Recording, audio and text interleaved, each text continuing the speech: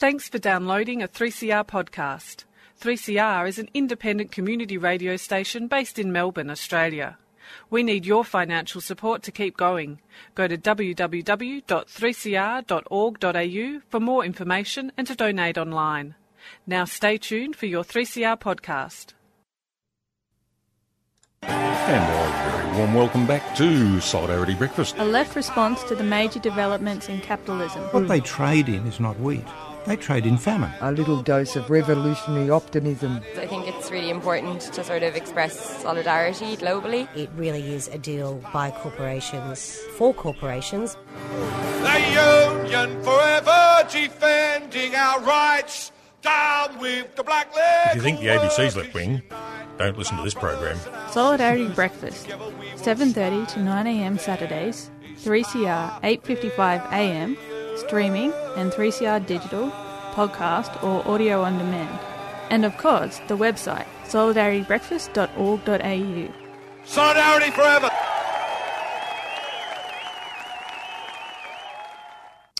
And a very good morning, listeners. And it's a nice, bright day today. Not as cold as was the last few weeks. You're listening to Solidarity Breakfast on 3CR, 855 on your AM dial and streaming live on the web. In today's program, we have an interview with Mr. Gautam Modi, who is the Secretary of the New Initiatives Trade Union in India, and he will be commenting on the strike that was held on the 2nd of September, where 150 million workers mobilized across India. And of course, we have the regulars, Marcus Harrington, member of the NUW, who will be talking about trade union issues, and the week that was by Uncle Kevin, bringing satire to the program. And then, of course, we have our regular Humphrey McQueen, the freelance journalist and and political commentator. So let's begin. Before we begin, I just wanted to say that Gautam Modi's interview with us is a little bit low on the quality of sound, but it's generally very clear. I hope it's informative. And by the way, this is Lalita here at the studio, your host till 9 o'clock. So here we go. Welcome to 3CR, Mr. Gautam Modi. You are the Secretary of the New Trade Union Initiative. And thank you so much for putting aside some time to talk to 3CR. I wanted to start by talking about the strike that was held recently, the 150 million workers who struck in India. I wonder if you can tell us something about the reasons for the strike to start off with. The principal reason for the strike is that workers, their wages and their jobs have been under attack, sustained attack for a quarter of a century, an attack that's been sharpened by the present right-wing government over the last year and a half. So this was really to assert all of wage and trade union rights, as it were. But more specifically, the strike went along a 12-point charter, which included a recomputation of the minimum wage, rights to freedom of association, universal social security, and a fight against privatization of public utilities, the financial sector, etc. This is ballpark what was behind the strike. But I think in principle, the strike was about the government and employers' attack on wage rights and trade union rights. From what I understand, the current BJP government led by Narendra Modi has launched into a huge campaign in attracting foreign investment. And there is a view that foreign investment creates jobs.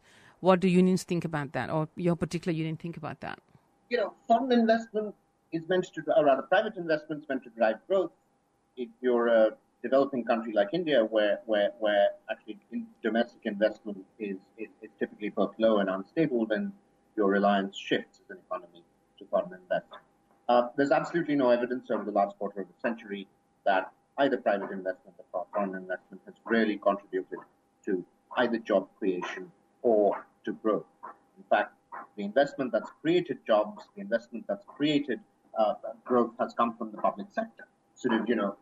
It's secondary investment from the private sector that's on the back of public sector investment that may have at the margin contributed to growth in jobs. So this is the reality.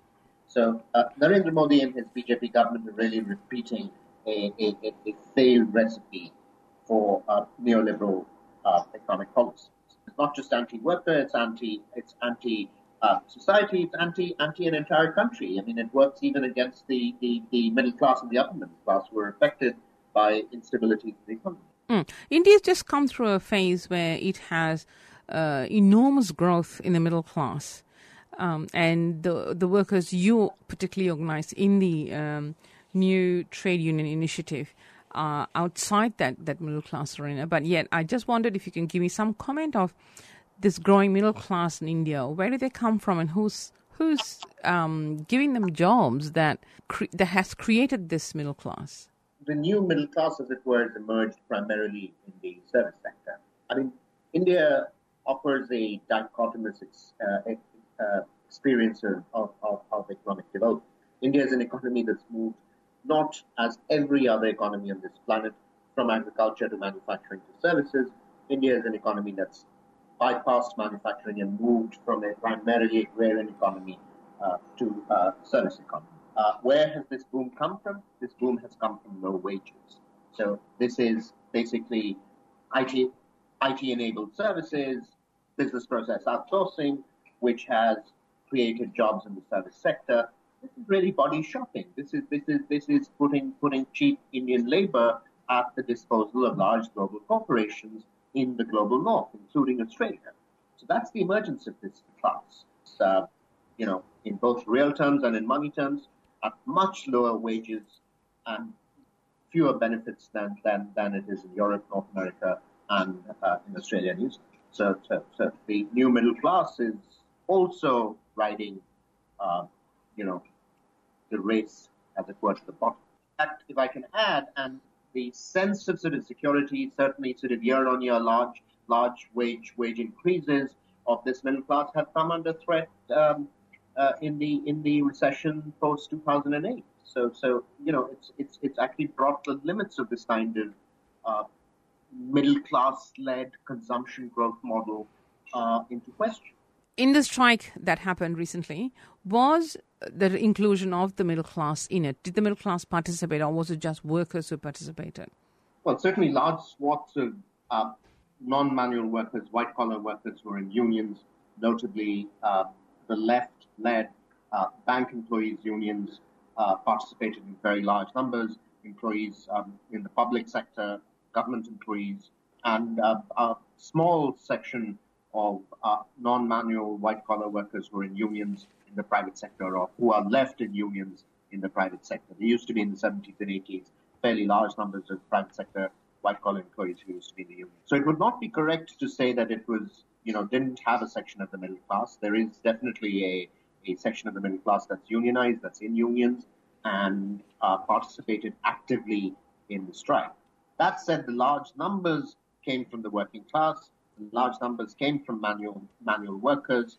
I think what's also most significant and different about this strike is the largest numbers in the strike came from workers in the private sector, which is different from previous general strikes, and from workers in the private sector who are actually irregular, who are on contract, day laborers, etc., etc. So I think that's what is different about the strike. And that's, in a sense, what made the strike not just yet another workers' general strike, but really a political strike of the working class. So the private sector strike would have been from factories or companies that are from overseas, yeah? Or even the rich in yes. India? Yes. I mean, the strike in the private sector was indeed mostly in manufacturing, and therefore, yes, in the factory sector.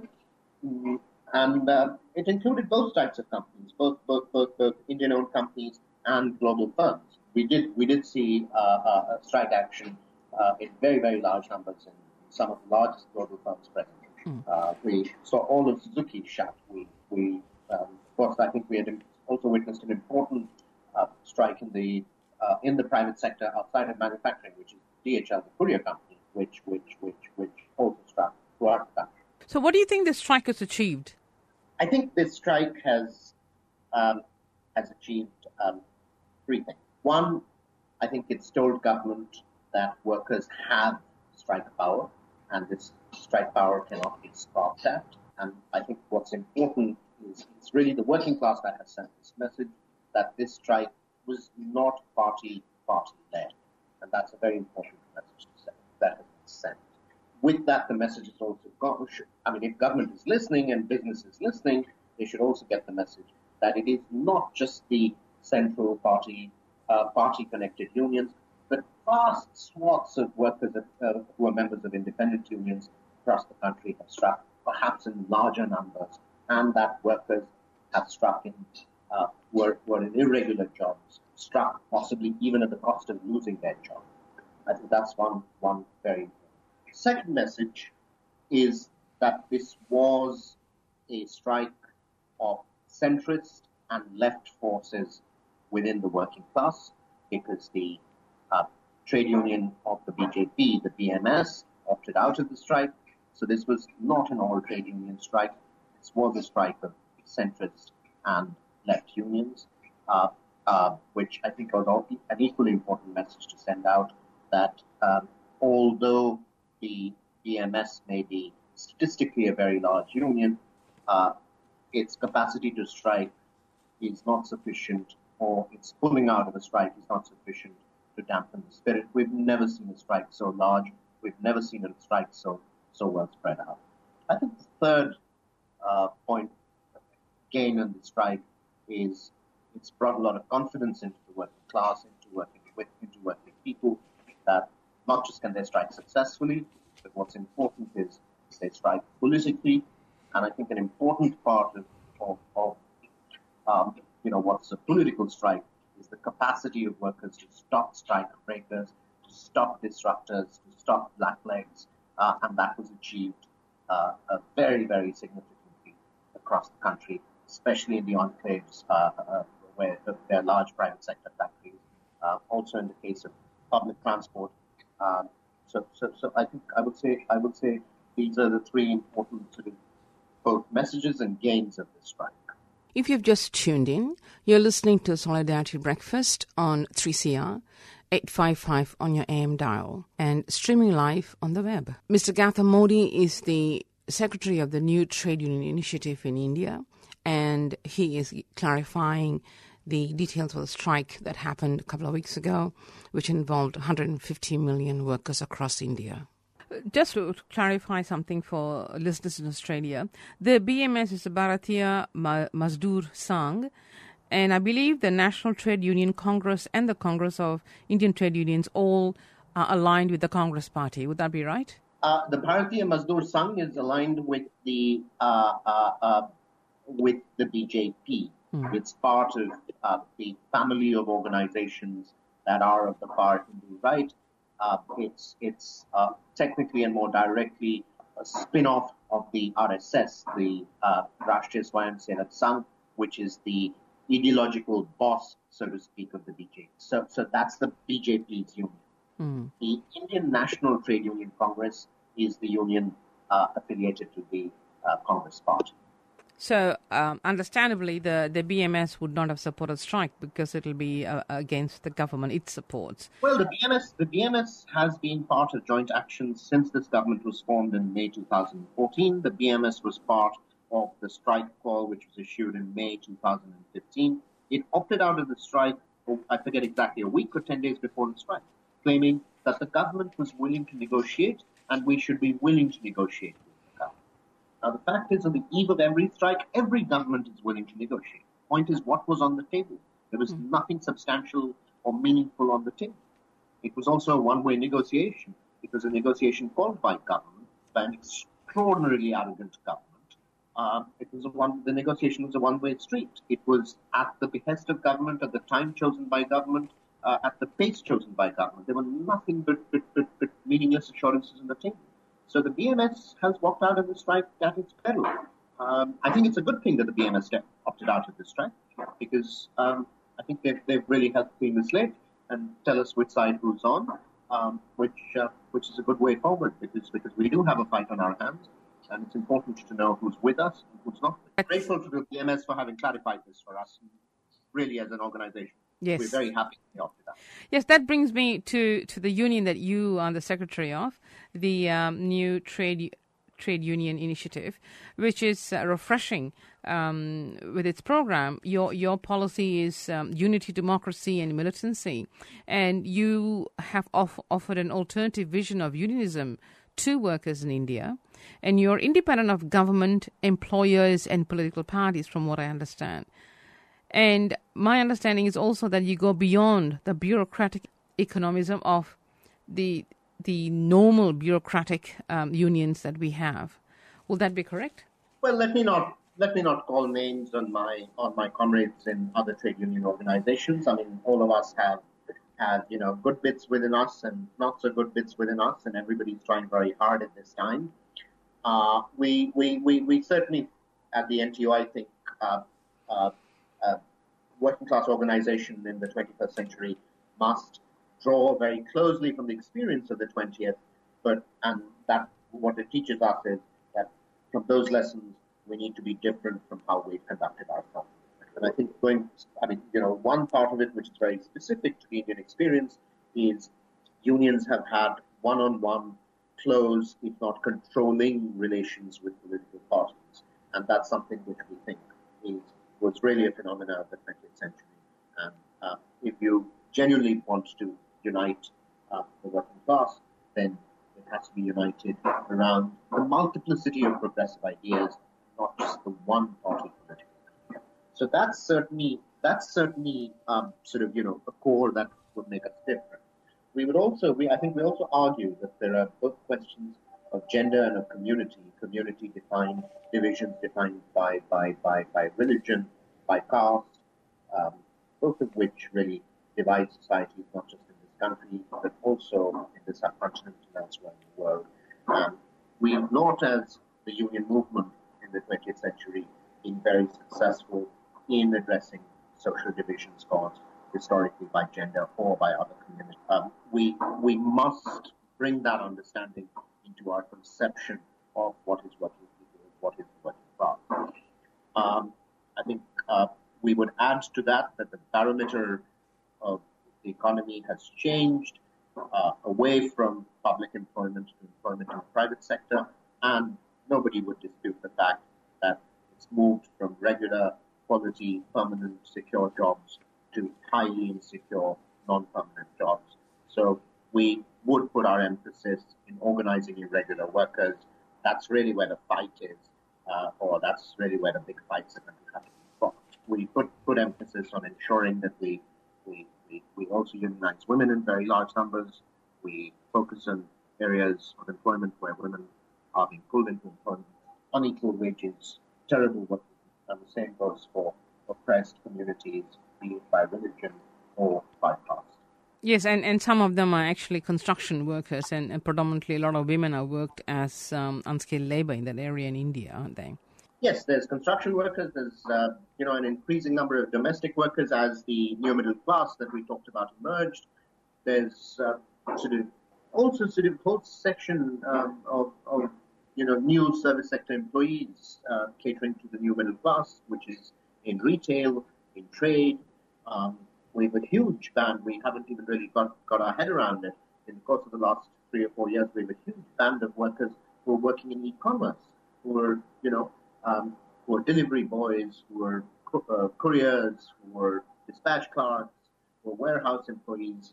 So we're seeing transformation of economic arrangements quite rapidly, and I think we need to be more nimble-footed in moving into these new sections of employment where working hours are incredibly long and wages are typically exploited. And I also notice you also organize sex workers in your union. In very small numbers, I have to be honest. We don't organize them. They organize themselves, and they decided to affiliate to us, so I wouldn't want to take credit for having organized them. Mm-hmm. We are an affiliating national organization, and many sections that are different from everyone else. Really, the initiative comes from within workers, within communities of workers, and the credit must go to the militant sex workers of Kolkata, of Bangalore, who organize themselves, who fought their street fights and built robust organizations. I think part of being new is also, I think, to recognize, the innate capacity of workers to organize themselves rather than sort of, take credit for everything as if we sat in our national office in Delhi and did all of it. Yes. I just also wanted to finally just discuss the way you describe your union. You have said in the past that unions are not negotiating organisms. You are there to build class consciousness and solidarity. And in Australia, classically, they are negotiating machines. So I just wondered, how do you do that in India? And who negotiates, and how do you build class consciousness? Well, I mean, let me not sort of, turn this into an opportunity to comment on Australian trade unions. We certainly work very closely with comrades in the Australian Manufacturing Workers Union and the Textile and Clothing Union, and we are collectively very proud of what they have achieved. I don't think we anywhere are saying unions are not negotiating. It's just a question of at what level do you negotiate? Do you negotiate from a point of weakness, or do you negotiate from a point of strength? I think building class consciousness is an ongoing exercise, and in a sense, in a political space, the task belongs to the trade union first, and then to other organizations within political formation. Class consciousness comes through education, it comes through worker education, it comes through activist education, but most of all, it comes through struggle between workers and their employers, where we learn from each experience, be it victory or defeat. I think our consciousness grows when we learn most of all from our defeats, when we understand the strengths and weaknesses, so to speak, of employers. I think the trade union is the terrain in which we actually draw out employers into battle with us. And that's in those battles that we gain a political understanding of what capital, what the profit system, what the world of business is all about, how we intend to come around it. That said, I think every union must be willing to negotiate, and it must have the skill, the ability to be able to negotiate at the right time. And I think what we're all engaged in, those of us who believe in militant union, trade unions, is find a timing of negotiation that's actually, when our capacity is at its height. Employers obviously would like to be able to choose that moment too, and that's where the contestation comes. So that's the fight, and the fight goes on. Sounds good. So thank you very much for allowing us to interview you, and hopefully we'll catch up with you again when you get some results out of the strike. See what comes out of the strike. That was such a massive strike, and it's been known around the world, but we don't know the details of it. But that's great. Thank you so much for clarifying all that for us. And all the solidarity for their fights to comrades in the streets in Melbourne. Absolutely. Thank you so much, Gautam. Bye. Bye. Thank you, Your Worship. The Marxist Cowboys is a short, subversive film about the alleged criminal activities of the Marxist Victorian Labour College over a 40-year period, Your Worship. And it is all true. Listen, mate, I'm facing a few criminal charges. 325 fraud charges? Oh, they're all bullshit, mate. I was shocked. It has a cast of malcontents, including one Karl Marx. The wheels of the class struggle will turn again. This bit of subversion will be shown with two other bits of subversion at 3CR on Monday the 5th of October at 7 p.m, 21 Smith Street, Fitzroy. Check the website if you need more criminal ideas of crime. Just be there. I know I will be. Thank you, Your Honour. Saturday, September 26 will be the one-year anniversary of the forced disappearance of 43 Mexican students from the Teacher Training College at Ayotzinapa. These young activists were rounded up by police and reportedly handed over to a drug cartel. Mexico solidarity groups around the world will be marking the anniversary by screening a new documentary about these events called Ayotzinapa, Chronicle of a State Crime. Ayotzinapa, Crónica de un Crimen de Estado. This film will have its Australian premiere in Melbourne in a one-night-only screening at RMIT City Campus. Starting at 6:30 p.m. in Theatre 20, Building 80 on Swanson Street. on Saturday, September 26. Entry by donation. Visit the community calendar on the 3CR website for further details. This event is organised by Australians in Action for Ayotzinapa, a 3CR supporter. And welcome back. And this is Lalita Chalaya in the chair, taking you through to 8:30. And apologise for the last couple of minutes of the interview with Gautam Modi, despite the fact that India hosts or employs thousands or probably millions of people in the IT, particularly in the call centres. We had trouble with the last bit of Skype there. So apologies, listeners, once again. Now, we've had a sizzling week. We've had an amazing week, actually, full of activity. We have a new Prime Minister, of course, and as many people have stated in the last week, the work is not done. The the book cover has changed. The content hasn't. So we have a big battle ahead of us. It's even harder because the knife is being inserted nicely, not brutally like Tony Abbott did. So we do have a problem in trying to convince people that the content of this Liberal Party, the policies of the Liberal Party hasn't changed. So we have a massive fight. And talking about fights, we've got heaps coming up in terms of activities in Melbourne. Tomorrow, for example, there is a rally midday at the State Library to declare our state gas field free. So all those people around the state who are opposed to the CSG project should be there and to protest against the large companies destroying our land. That's tomorrow, midday at the State Library. And on Tuesday at 5 p.m, there is a solidarity action being held at the Brunswick Tram Depot, 807 Sydney Road in Brunswick, in support of tram workers. It's a passenger support activity. So that's Tuesday at 5 p.m, Brunswick Tram Depot, 807 Sydney Road, Brunswick. And on the 27th of September, which is, I think, next Sunday, that'll be, we have a protest on no war on Syria at the State Library. For details, you might have to hit the web. I haven't got the time here.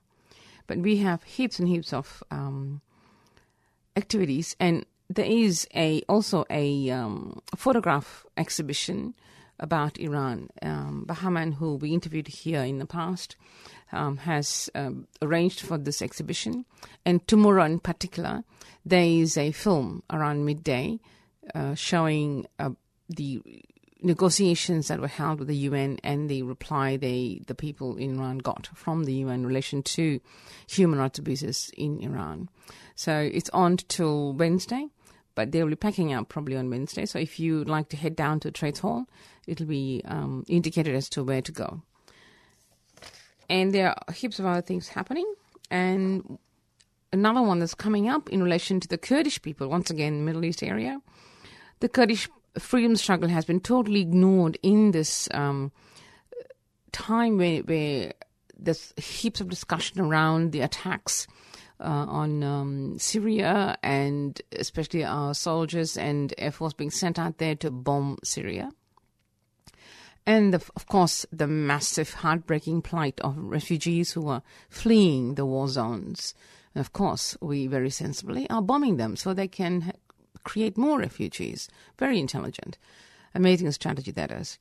But in support of the Kurdish people who are never mentioned in the media, on Tuesday, September 29th, 6:30 p.m, there is a pamphlet being launched which provides a background to the Kurdish freedom struggle in Turkey and Rojava, the Kurdish majority liberated zone in northern Syria. Speakers will be Dave Holmes, who wrote co-authored the pamphlet, and Dilek Geyik from the Kurdish Association, Jesse Smith, human rights lawyer. There'll be a meal provided from 6 p.m, entry by donation, at the Resistance Centre, level 5, 407 Swanson Street, opposite RMIT, presented by the Socialist Alliance and Green Left Weekly. And last but not least, we have Malcolm X's daughter speaking in Melbourne. She will be speaking in the Melbourne Town Hall on the 9th of October. So if you're interested, again, hit the website. It's at 6:30 p.m. on the 9th, and you might be interested in listening to her. She is a social activist, political activist, and she carries her father's name, the Muslim name, Ayesha Shahbaz. So it should be an interesting evening. So now, coming up, we have Rank and File Radio presented by Marcus Harrington. If you've just joined us, this is Solidarity Breakfast on 3CR, 855 on your AM dial, and streaming live on the web. And on today's edition of Rank and File Radio and Community Radio 3CR, I'm once again joined by Davey Thomason, the Rank and File CFMEU and MUA member, and he joins the program for the fourth part of an interview. Welcome back, Davey. Thanks very much there, comrade.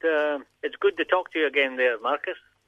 I first want to acknowledge the land I'm talking from, the Wathaurong people's land here, from the Kulin Nation. The land that's been stolen and hasn't been handed back yet. So we'll try and make sure that happens. When I heard that it was, and I know it, 40 years of since the coup in Chile, 40 years in the coup in Chile, and I was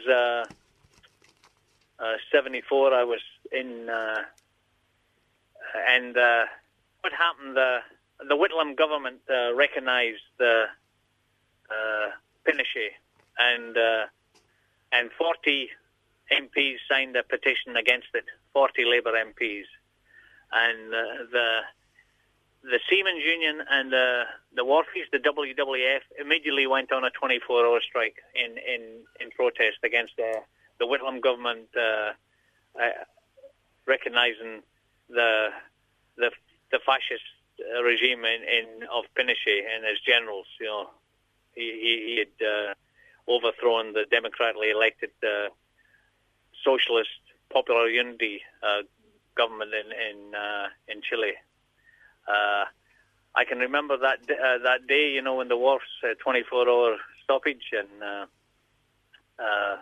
it was pretty full on, and also the seamen banned the visit of I think the name of the training ship was the sailing ship, the Isabella, which had been a torture chamber for all the communists who had been murdered and socialists who had been murdered in Chile. They dumped all after they tortured them, the freedom fighters, they tossed them over the side.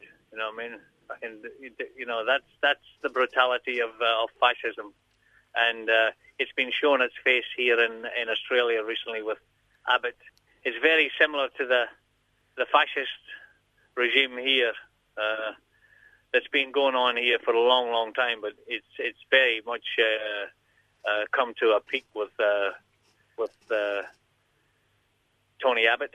You know, he is very, very dangerous fascist him, and he hasn't gone away yet. And the person who's now the Prime Minister, Turnbull, Malcolm Turnbull, you know, he's the smiling assassin. You know, he's Mr. Goldman Sachs. He headed the financiers Goldman Sachs, you know, and even Kerry Packer said that you had to watch him if there was a pile of money between him and, you know, the other prick Kerry Packer. You know what I mean? He was even more vicious than Kerry Packer, this man who says he is Prime Minister now. You know. So I want to acknowledge that my comrades I actually got comrades in San Diego now. Camilo and his family, Giacomo. I have been connected to Chileans from when I started playing I started playing football with what they call soccer here with Colo-Colo in South Australia. I played with the Chilean Colo-Colo, the Mapuche people, whose leader was Colo-Colo. That's the name of the team. You know, they are the resistance team in Chile. They're the resistance football team. So that's why I thought this is appropriate. So if you don't mind, it's the first time I've ever read a letter that I've written, and this was written back to where I belong, back in Shetland. And my own people back in Shetland, I wrote a letter to a paper called the Shetland Times. It went, and that's in print, and then it went online in the Shetland News. You can search engine them, you know, the Shetland Times and the Shetland. But this was November 2010, and it was a Remembrance Day. It was printed on the 12th of November, and Remembrance Day, I think, is November the 11th of the 11th. So the letter was called Remembrance Day 2010. First, they came for the communists, and I did not speak out because I was not a communist. Then they came for the socialists, and I did not speak out because I was not a socialist. Then they came for the trade unionists, and I did not speak out because I was not a trade unionist. Then they came for the Jews, and I did not speak out because I was not a Jew. Then they came for me, and there was no one left to speak out for me. And that was Pastor Martin Niemöller, a Protestant minister in Nazi Germany. I think that was the same man that Kevin Rudd said he was inspired by. I decided to repeat the pastor's words, first of all because I was inspired by Malachi Talek, speculator on the Roma Gypsy, then the recent racist attack on 3 women in Lerwick. On the night between the 9th and 10th of November 1938, 72 years ago this week, began the Kristallnacht, when the windows of all Jewish shops and business were smashed and closed down. Synagogues were burnt to the ground. Jewish folk were declared to be vermin. The Holocaust had begun. Before that tragic night, on the 22nd of March 1933, the first concentration camp at Dachau was opened. On the 2nd of May 1933, trade unions were dissolved. I visited Dachau near Munich in 1982. It was one of the most profound experiences in my life. Arbeit macht frei. Work makes you free was the Nazi lie that framed the gate into the death camp. Jehovah's Witnesses were criminalized on the 1st of April 1935. On the 13th of June 1938, Gypsy Cleanup Week, Roma and Sinta reached the Auschwitz death camps on the 22nd of February 1943. In Dachau, homosexual men, Christians who resisted, and folk with mental health problems entered the electric fence-ringed hell on earth. When the war started, Red Army soldiers entered the death camp. A mass grave of 4,000 Soviet soldiers were found after the war. They were not given their rightful prisoners of war status. Germans, Austrians and Jews were the majority before the war. Poles, Russian, French, Yugoslavs and Czech were the majority during the war. Catholic priests, mostly from Poland, were the majority of Christian inmates, but Orthodox priests from Russia, Serbia and Greek Quakers were also interned. Politicians, royalty, actors, musicians, teachers, journalists, everyone who resisted the white supremacist master race ideology. Medical tests on the inmates, germ warfare, immersion in baths of ice to assess how long it took to die in the Arctic Ocean, to assist the Navy and the Luftwaffe. High-altitude tests on how long it took until a person's brain exploded through their skull, operations on inmates without anaesthetic. Resistance fighters from all over occupied Europe, including our comrades in Norway, ended up being murdered in the death camps. 41,500 folk were murdered in Dachau. It was the smallest of the death camps.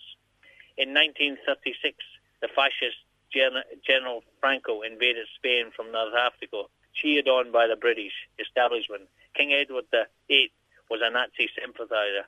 After his abdication, he took the title His Royal Highness the Duke of Windsor. New evidence finds that he was a collaborator. Hitler's Luftwaffe and Mussolini's Air Force bombed the Republican Army. Guernica, Picasso's famous painting depicted the slaughter. The international brigades went to the Republic's aid. Scottish participation percentage-wise was higher than anywhere else in the world. Over 1 million died before the Second World War had started. Hundreds of thousands died in Franco's death camps long after the Spanish Civil War had ended. Thousands died forcibly worked to death construction his mausoleum in preparation for the dictator's death long after the Second World War had ended. The hierarchy of the Christian churches, led by the Vatican, supported the fascists and the Nazis during the Civil War. In Australia, racism, encouraged by the mass media in subtle ways and snapped up by the Liberal Nationals, the Tory opposition, Muslims and refugees from war-torn Iraq, Afghanistan and Tamils fleeing Sri Lanka are the new scapegoats. The hatred spewing out against refugees at the public meetings before where new detention centres are planned is palpable. We've been rallying outside the detention centre at Marylebone, Melbourne, shouting our support over the razor wire to the folk imprisoned inside. The racism and injustice shown to Aboriginal people is an international great in this wealthy, lucky country. Shetland should unite and say no to racism. Education is the way forward. Kindergarten, primary and secondary schools, families, all codes of sport should take the lead. Music, which is Shetland's global face, has a responsibility to take a leading role. I want to apologise to the women involved and their families. I'm deeply sorry you experienced racist abuse and assault in Lerwick, my birthplace. Yours in solidarity, Davy Thomason. Thanks, Davy. It was a letter written home, as you can understand, written home to where I belong, Marcus, you know what I mean? So and it's very apt because right just now, Shetland is coming out en masse to welcome Syrian refugees, and words like "welcome to our tribe," "welcome home to our tribe" is one of the. Shetland says "welcome." You know what I mean? A small community, 22,000 folk. You know what I mean? And you can see it here in most places in Australia. You know what I mean? Most places in Australia, but in reality, the real racism that people don't keep, they've got amnesia about is the racism against my family's people. You know, the Kuris and the Nungas and the Noongar and the Mori. That's where the racism is, and nobody seems to even notice it because it's not happening to them, you know. And I notice it every day here where I belong. It's the face of racism is vicious, and it's happening every day to us in here. It's not just now and again. Our whole life is defending or to our parents, and our families who are under a huge, and that's the same for all First Nation people here, you know what I mean? So people got to waken up and start giving to the First Nation people. All you've done is take. You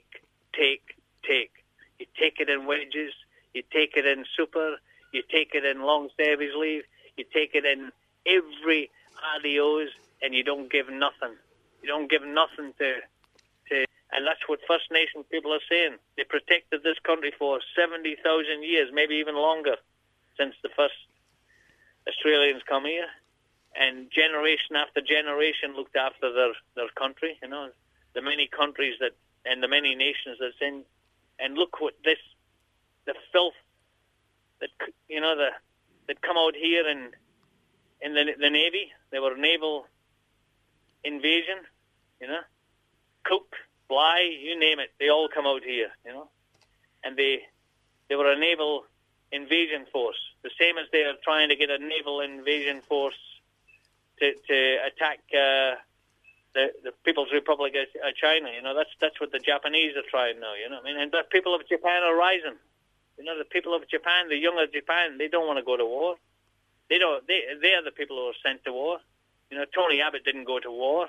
He sent other people to war. Yeah, John Winston Howard, actually, named after another racist Winston Churchill, one of the biggest racists. He killed people in South Africa when he invaded in South Africa, Churchill. And, that was his where he went into battle for the wealth of, Africa and the wealth of this country, This is 227 years, I think, 1788.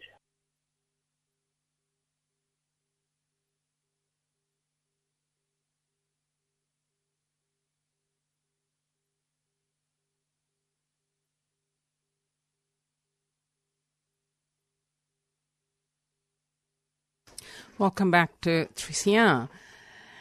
And we have another couple of announcements before we go on to Uncle Kevin for his usual satire. Now, on the 23rd of September, there is a rally to defend penalty rates. So for all of those of you out there who wish to do this, it's at Parliament House at 12 midday. It's organised by United Voice. Yet another rally is happening on the 21st, which is a Monday. It's at 12:30.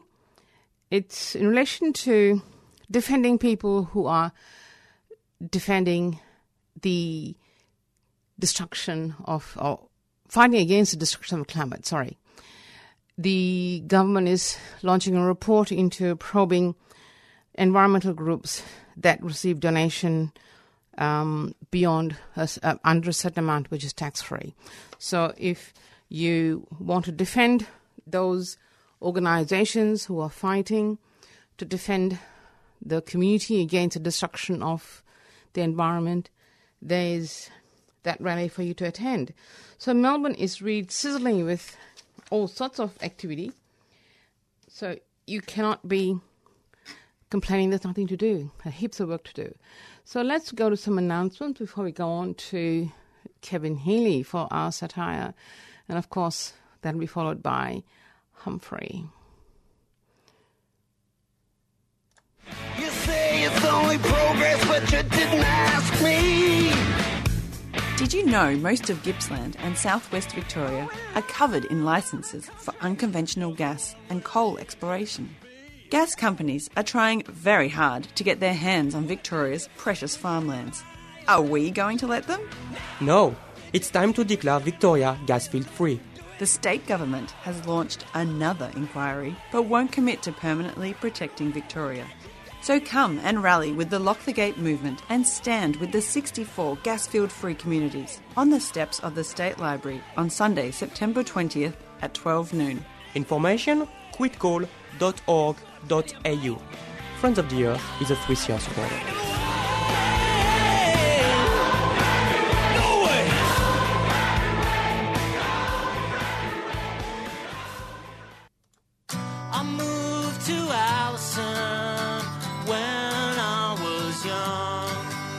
Melbourne publisher Chart Collective invites the community to share their private moments of joy and catastrophe in the multi-site publishing project I Was Here. From now until Monday the 5th of October, you're invited to share anonymous true stories set in Melbourne's CBD, to be printed on posters and hung near the site where each story took place. To submit your true story, go to chartcollective.org. Chart Collective is a 3CR supporter.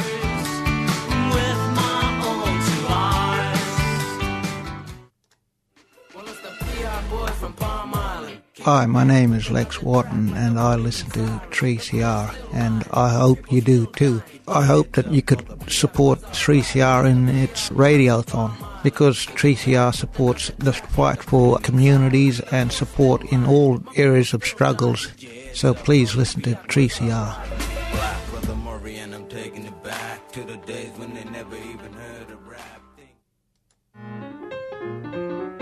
Are you wondering how you can pledge your support for a 3CR program during Radiothon? Well, you can call us on 9419 8377 or visit our website 3cr.org.au. You can also come into the station at 21 Smith Street, Fitzroy during office hours and pay by cash, cheque or EFTPOS. Or simply post your cheque or money order to Post Office Box 1277 Collingwood 3066. And be sure to tell us which program you would like your donation to go to. And thank you for being part of 3CR's Radiothon.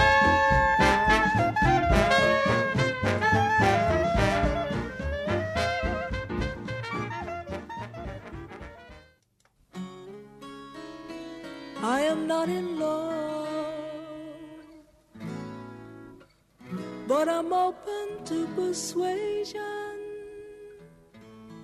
east or west. When you think of community, think of 3CR. When you think of radio, think of 3CR. This is Joan Armour Trading asking you to support your community radio station, 3CR, the only alternative. But with a love I could hold my head back and really laugh. Thank you.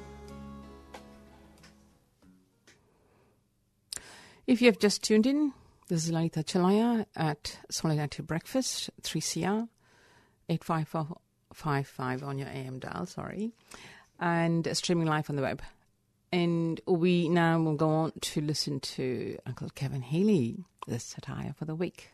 A weak solidarity Brekkie team listener when the Canberra Comedy Festival saw then Big Supremo Tiny a bit more for the bosses, and then Minister for Concentration Camps Razor Wire and Sink the Boats Peter Duffer falling about at Pete's Razor Sharp Wit, a side-splitting routine about our Pacific neighbours going under the weight of True Blue Aussie's fossil pollution. Well, the civilised developed world's fossil pollution. And the former Minister for Concentration Camps, etc., scuttled them more lash son, looking aghast. There's a microphone. He swallowed, too late. But while Tiny and Pete were falling about, they got this message. There's a party meeting, they were told. And thus, the comedy of errors led to Tiny becoming a not-so-funny footnote in the history of parliamentary plutocracy. The plutocrats deciding it was time to run the show themselves. The puppets weren't transferring the wealth to them quite fast enough. But on that, of course, how fast enough is fast enough? Selecting their richest plutocrat in their parliament, representing the wealthiest seat in their parliament, one of their own, one of the 1%. And the Mr. 1% Big Supremo Malcolm Ton of Bull mouthed the compulsory how humble he felt. And the first word that springs to mind when we think of Malcolm is humility. And he assured us he would be consultative. That's very reassuring, the boys down at the Melbourne Club chorused. After attacking poor Malcolm the night before the vote, the Minister for Offensive Training, Trained Killing Kevin and Screws the Workers bounced up on media everywhere to tell us the caring business class party must be a broad church.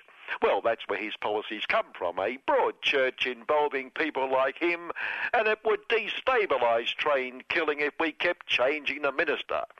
And well, we've all admired how Kevin hasn't let his not-so-Catholic small c Catholic views influence his belief in the broad church.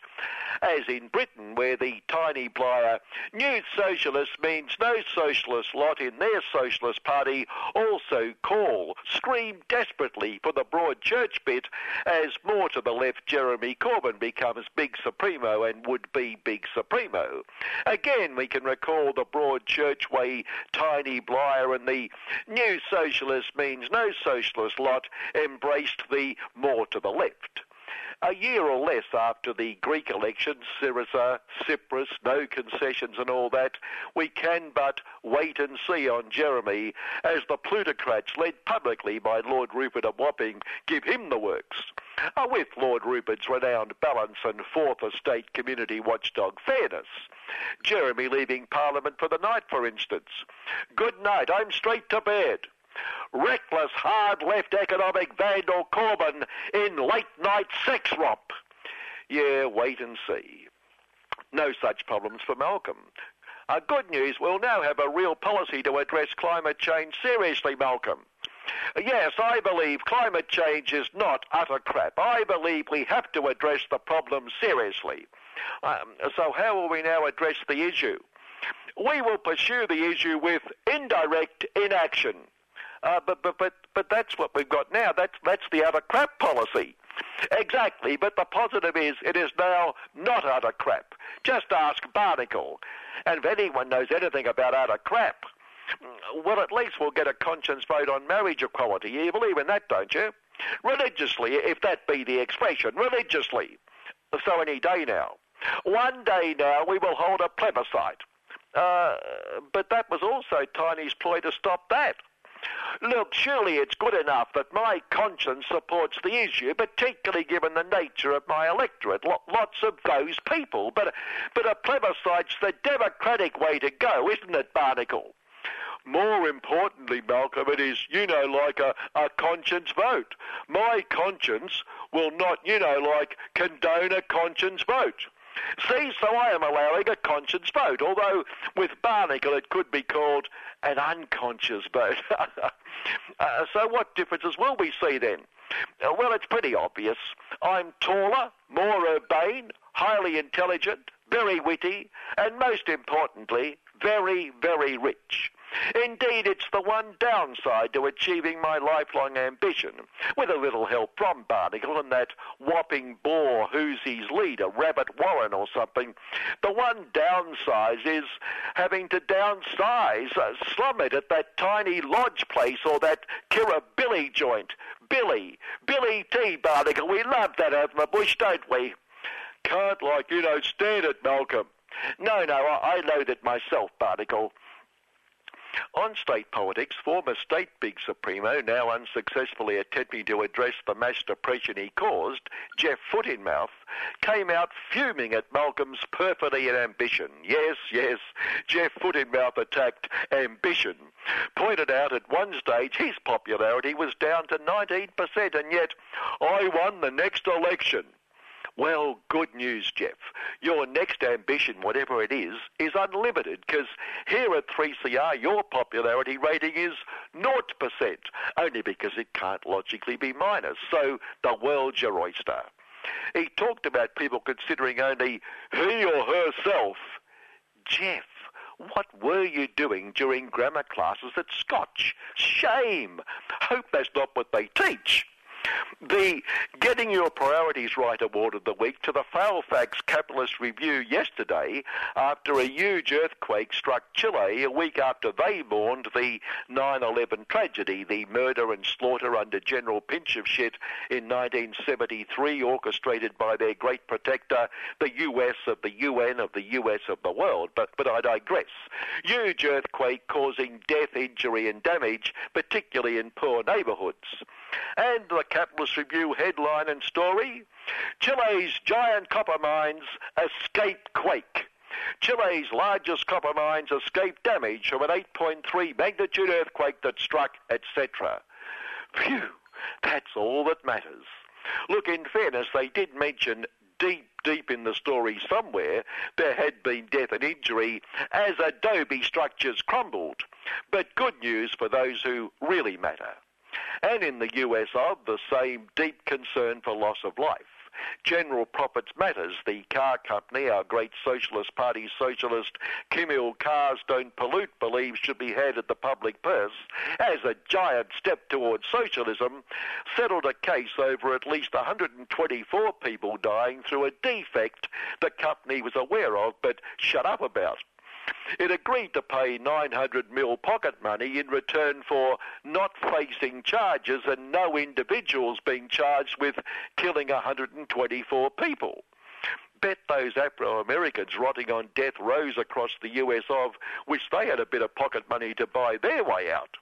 Well, what's a minimum 124 deaths when it comes to a great corporation trickling down all those yellow drops of social benefits, like all the other deaths caused by its exhaust pipe? News item the other night about a young girl with severe autism whose mother struggled to work for the money to bring her to True Blue Aussie after their local society condemned her as possessed by devils, being sent back to Indonesia in other people's business unless the government reversed its decision, with several senior government ministers, including the new big Supremo, supporting her case for staying here. Strong argument, I thought, until the item finished with, her fate now depends on Peter Duffer's mercy. Peter Duffer's what? He'll probably get a few laughs out of her by placing her in a cubicle during his next comedy act with a rising water level lapping at her future, over which he can share a few hysterical laughs with Tiny down at the Used Parliamentarians Club. By placing her like, mother in there with her, each won't have to mourn the other, which shows just how merciful I, am. We implied cruelly that Barnacle mightn't be quite the sharpest knife in the Canberra drawer, although they're all pretty blunt, even though they can bring out the sharp knives in weeks like this. But blunt as Barnacle might be, Peter Duffer certainly throws out a major challenge in that department, that drawer. On that note, mixing our metaphors, thought our finally this week should be a tribute to Pete's great comedic mind. At the Comedy Club, we'll throw a huge party to celebrate what once used to be Kiribati. And we'll fall about as we wave Tooroo to what used to be Coobaloo. While the way it's laughing, it won't be long now that we get heaps of laughs out of no longer Palau. Then I'll do a cruise ship comedy routine, wreath bombing about where these islands had been. But seriously, we won't have them drudge on us like a praying mantis when they become just another Atlantis. Yet no laughs, no comedy in the depths of the political briny, a tragic reflection of Joe, me and Tiny. Bobbing wreath, rip, vicious and reeling, leaving me with that sick, sinking feeling. We'll all shed tear after tear for the rising threat True Blue Aussies all fear. No laughing matter. By week's end, I don't think I'll be here. Well, we can only hope. Poor Peter, poor Tiny, poor Joe. What a loss to national thought. Good morning. And good morning, Uncle Kevin Healy. That was good. Now, we're going to go straight on to Humphrey, who's waiting on the phone. Kevin set himself a new standard. He'd have to do them all in verse now. That'll be... That's right. He's pretty talented, isn't he? He's wondrous. And how are you, Humphrey? I'm very good. Yes. And I'm certainly in a better condition than the Chinese economy, which is what I thought we should say something about. I know. I love the title of your paper, A Bear in a China Market. What does that mean? Well, they talk about, bulls and bears on stock... on Wall Street. Okay, fair enough. So instead of having a bull in a China shop, we've got a bear in a China market. Right, fair enough. But, this takes us back just briefly to where we started in the year by looking at what is called, misnamed, I think, the Great Financial Crisis. Yes, there was a financial crisis, but that was a symptom. Yes. That wasn't the source of what was going wrong and what had been going wrong in the global capitalist economy for several decades. That's right. And the financial crisis from 2007 onwards was a symptom of what we would say is excess demand in the whole of the capitalist system. Yes. That competition drives each of the corporations to produce as much as they can so they can beat off the others, and this means that there's excess production. Then they've got to find some way to sell it, and what they do, of course, the last decades, is to get people further and further into debt. And that's what we saw finally in the American housing crisis. And that's what blew the system. But it was this excess capacity that goes way back down there. Now, what we have to say is, of course, this excess capacity is only applicable within a capitalist system because effective demand only applies to people who can pay for things. Exactly. I was going to say that. Yes. You need to have people to buy these bloody productions. Yeah. And because of the exploitation that is inherent in the system, in fact, without which it would not happen, the workers who can spend the money don't have enough to buy all these things. Now, that's a very simple version of Marx's account of what goes wrong. That's right. But that's what we've got to remember. Now, when we look at the Chinese situation in the last couple of months, people have been saying, oh, well, this is a stock market. They have this wonderful word, correction. Yes. And they say that the fundamentals are sound. So the question I think we have to ask ourselves is not why the stock market went down 40%, but why it had gone up so much in the previous 12 months.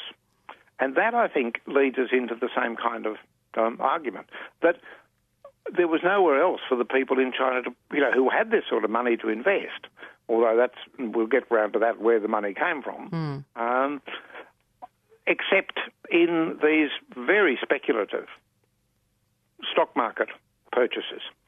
So that it was, again, a structural weakness in the economy that was driving people to think, well, where can I put my money apart from the Sydney property market? So the fact that it went up was the real sign that there was something fundamentally wrong at home. Now, here we need to go back a bit. When I used to come on every week and talk about this, we'd talk fairly regularly about the Chinese economy. Yes. And early in 2011, I posted a piece, about 14,000 words, of where I'd been concentrating pretty hard at examining what was supposedly going on in China. And at the time, a friend of mine here, who's a middle-ranking bureaucrat in the Department of Foreign Affairs and Trade, read the piece, and he said to me, Humphrey, if one of my colleagues in the department put those views forward, they would be sent for psychiatric help. Yes. The notion that there might be something wrong with the Chinese economy, that it wasn't going to go up and up and up and up and up forever, was a definition of being unsound mind. Now, by chance, I bumped into someone who, he's not an enemy, but he's not someone who I really know, so I'd say only an acquaintance, who I met decades ago when he was the third secretary. He's now a deputy secretary, so he's right at the top. And we're in a bookshop, and he said, "Oh, hello, what are you doing now?" So I said to him about, the collapse of capitalism, and I mentioned the China piece and what I didn't name the other bureaucrat, but I said, "Look, one of your, junior colleagues said this to me." "Oh," he said, "well, that's no longer the case." 4 years later, the consensus is a debate over whether the Chinese political system will bring down the economy before the economy brings down the political system. Interesting point. So that's the change. But, of course, sadly to say, it's not a complete change throughout the whole of the experts and the commentators. The military experts know nothing about economics, and they keep on thinking, well, China's just going to get more and more powerful, and there'll be World War IV or V or something between the Chinese and the US imperialists. You get other people, like the head of one of the four big banks here, who told us that the fact that the Chinese government had intervened in the stock market and had altered the exchange rate was a good thing, because it was a proof that market forces were taking over. Now, how can two government interventions equate to market forces? I do not know. So wisdom is not universal in the ruling class. Yeah, it just reminds me of the glasnost in the Soviet Union with Gorbachev, where, the capitalist system was forcing the political system in Russia to fall apart, basically. Yeah, and it certainly fell apart during that great, in the aftermath of the Asian crisis in 97, 98, and huge numbers of people lost all their savings. Their whole lives was destroyed out of that. And whether something of that order is in line for China, that's what we're going to continue to try and say something about. Yes. Now, one of the things we do have to remind ourselves about whenever we talk about the Chinese economy is that Chinese statistics are a form of science fiction. They're very skilled at drawing the bullseyes around the arrow. Nobody's really believed Chinese stats for, well, this is how I got into it, by reading an article showing that these figures of, huge growth rates were very dubious indeed. a very scholarly article in a very right-wing economic publication in the United States. Yes. Now, they say at the moment that their growth is now 7%, which sounds pretty respectable. But most of the outside experts who don't use the Chinese figures, what they do is they use the trading figures, the external figures, to work backwards, saying, well, if this is what they're importing, this is what they're exporting, those sorts of things, what must it mean? Now, a little while ago, a couple of months ago, they came up with a figure that it was only 4% growth in China. And then I noticed in The Economist, they were saying, well, it might only be 2 or 3%. Well, what's important here is not whether it's 2, 3 or 4. What's important is that it's less than 5. Because what the experts say is that because of the Chinese demography, because of the movement of young people into the workforce, because of the movement of people out of the rural areas into the urban workforce, unless they're growing at 5%, they are in fact going backwards. So if it's 4, which was the most optimistic of those figures, then they are already in negative territory. It's as if, in our sense, they've gone into a economic recession. Already. Now, they'll keep on saying that, we're growing at 7% or, 6.5 or something. So whenever you hear a Chinese statistic, just remember that it's very likely that it bears no relationship to the economic reality, but to the political needs of the entire Chinese political economy. So that's the first thing. The other thing, and that we've got to remind ourselves of, is that while China is a dictatorship, what the leadership says doesn't automatically happen in the rest of the country. That's right. They kind of think, there's this sort of, authoritarian, totalitarian system. Well, in many ways it is. But there's 1.5 billion people. And within that system, there are lots of centres of power who have their own interests, their own economic interests, their own financial interests. Each of the regions, each of the big urban areas, the divisions within the PLA over dividing up the economic spoils, the divisions within the 80 million people who are in the Communist Party. Yes. They all have their own interests. And when the president says, I'm going to crack down on corruption, a lot of people who have their hands on power lower down the system say, well, that's me. Yes, of course. I'm not going along with this. Now, amazingly, in the midst of the financial crisis a couple of weeks ago, the People's Daily had an editorial commenting on the resistance to the party's instructions, in which it said, and I just quote this, resistance beyond what could have been imagined. Now, if you imagine that there will be some resistance, the official party paper is saying the resistance to the party instructions is greater than anyone could have supposed. And that's the other thing we've got to remember, that this is not a system in which the government decides something and it automatically happens. And we'll go on to show why this has left them with an enormous number of economic, almost disasters. Centres, yes. If we take up, there are 4 areas in which I think we should, pay a bit of attention. And the first of those is the steel industry, which is a perfect example of the government having one policy and the people on the ground having a different policy.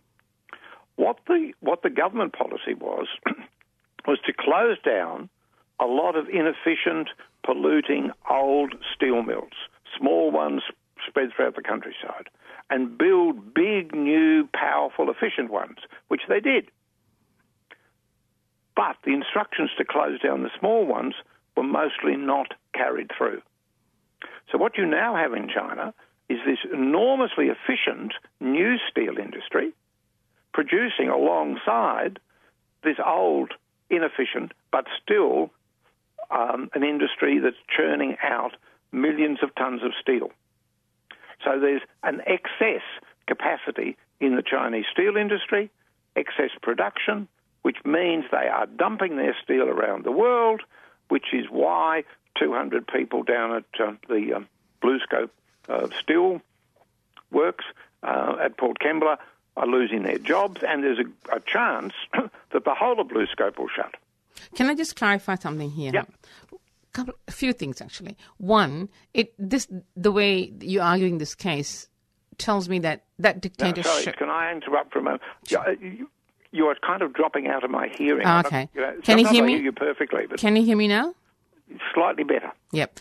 So I just wanted to ask, this view, the political view we have of, or many people have, of China as a total dictatorship, and the people as just, nodding herd that follow, is totally contradicted in what you've just said. That's the first point. Yeah. The second point is, what I would like you to clarify is that when you say the mills are modernized and a large number of smaller mills didn't close, and you say in Marxist terms, nowhere near enough devalorization of capital was taking place. I just wonder if you can put that apart a little bit. So how can they overproduce when you still have old mills functioning? Well, partly they overproduced because they were predicting what the urban development would be, what the other development would be. Now, partly because the rest of the economy is slowing down, the internal demand for steel has slowed down as well. But what you had was that previously, if you go back, say, 10 years, they were having to meet that demand out of the old steel mills. They said, no, this is a very inefficient way, very expensive to produce steel this way. We'll close them down, devalorize them, as Marx would have said, and put in brand new steel mills, which the central government and the powers that be, right at the top, yes, they pushed ahead with that. But at the regional level, at the sub-regional level, the people there said, well, look, this is where we make our corruption. This is where we make our money. We're not going to close these down because we need these in our area for our particular interests. And so both lots, some of them closed, but enough of them stayed open, and to add to what was coming online with these brand new ones. So this added to the overproduction and the excess capacity through the steel industry. Okay. Now, the really dangerous story is what happened in the banking sector, because it is banks, of course, that, capitalist system, the money has to keep flowing through the system. From the capital investment into the production goods, into the commodity goods and the purchasing, and then for the next round of investment. So if there's something wrong in the banking system, then you are in serious trouble, as we saw in 2008, when it looked as if the whole of the global economy was going to go down because a couple of big banks in New York were going to go down, and all the other banks said, my God, we can't lend money to anybody because we don't know we'll ever get it back. That's right. And the whole financial system looked as if it was going to seize up. Yes. Now, in China, there are 4 big state-owned financial institutions. And we've got to go back to the Asian crisis in 97, 98. They were badly hit by that. A lot of bad debts after the boom that had started with Deng Xiaoping after 93.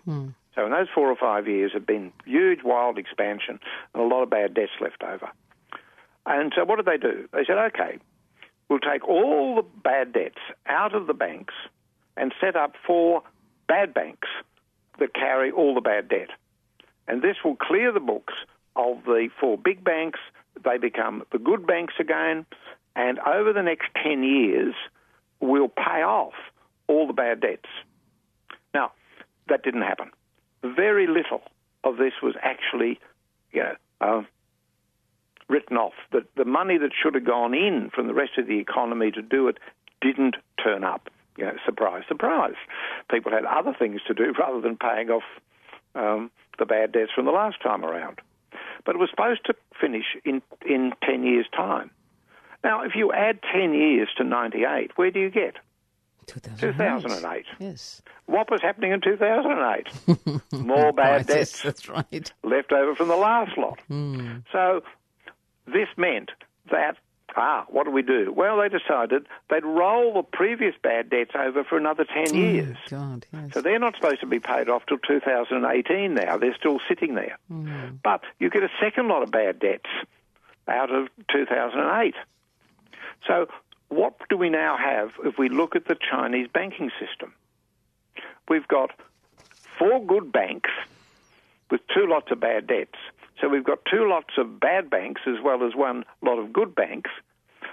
And the government said, look, you've got to stop lending, stop running up all these bad debts, and we're going to do that by pushing up interest rates and by pushing up the amount of money you have to hold in order to prove that you can deal with any shocks to the system.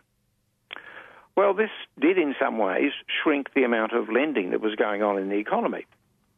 However, what also happened was what is called shadow banking. Mm.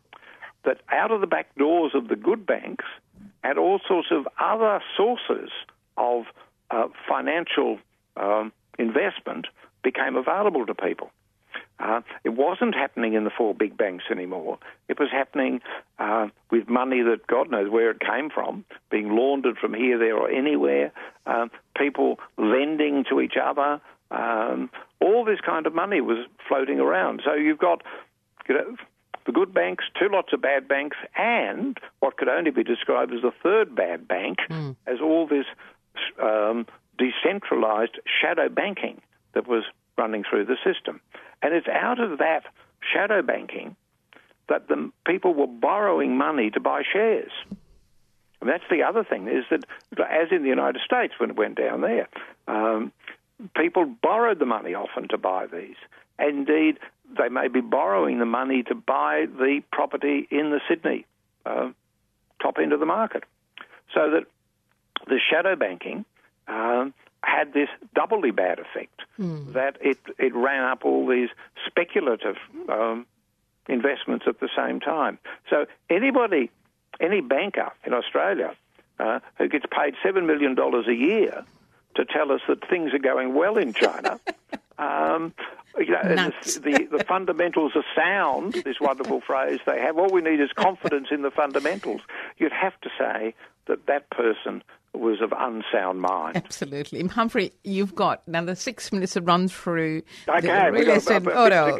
Well, I mean, there's only a couple of things really more that absolutely have to be said. One of them is about the car industry. Enormous number of cars have gone onto the roads in China, and you can see with all of the traffic jams and things that are certainly around there. And again, we'll quickly go back to 2007-8 in the world. What they estimated was that before then, if you closed down all the auto plants in North America, Canada, the US, and Mexico, the rest of the world would still be able to produce enough cars to meet the effective demand. Now, in the years since then, as we know, a lot of plants have been closed down, including some in Australia. I mean, the closure here is the medium-term result of that build-up of excess capacity. That's what's going on the global scene. Now, let's look at what's been happening in China. The cars that are going in there, they are running into a problem they've never encountered before, a second-hand car market. Yes.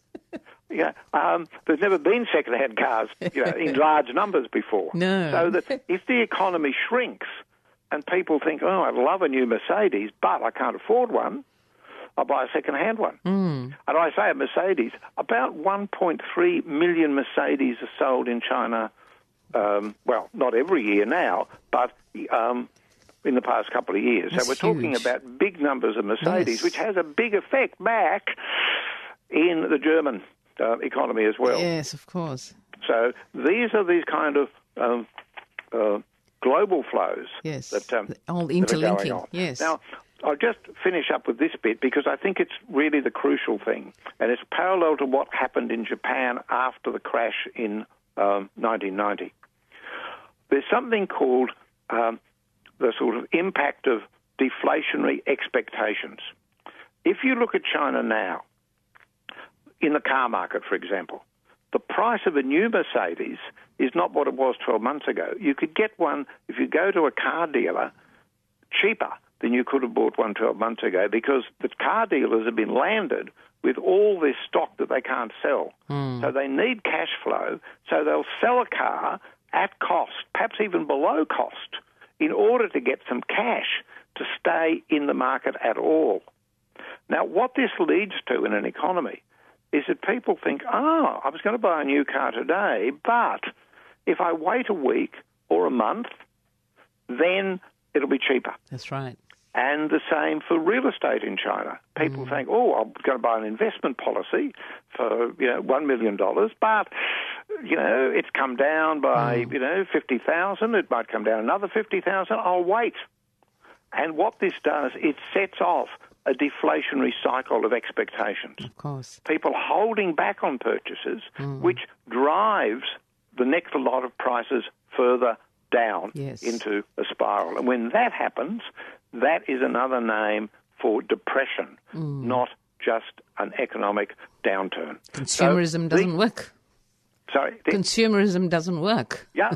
So, these are the things we have to bear in mind. These are the fundamentals in the Chinese system.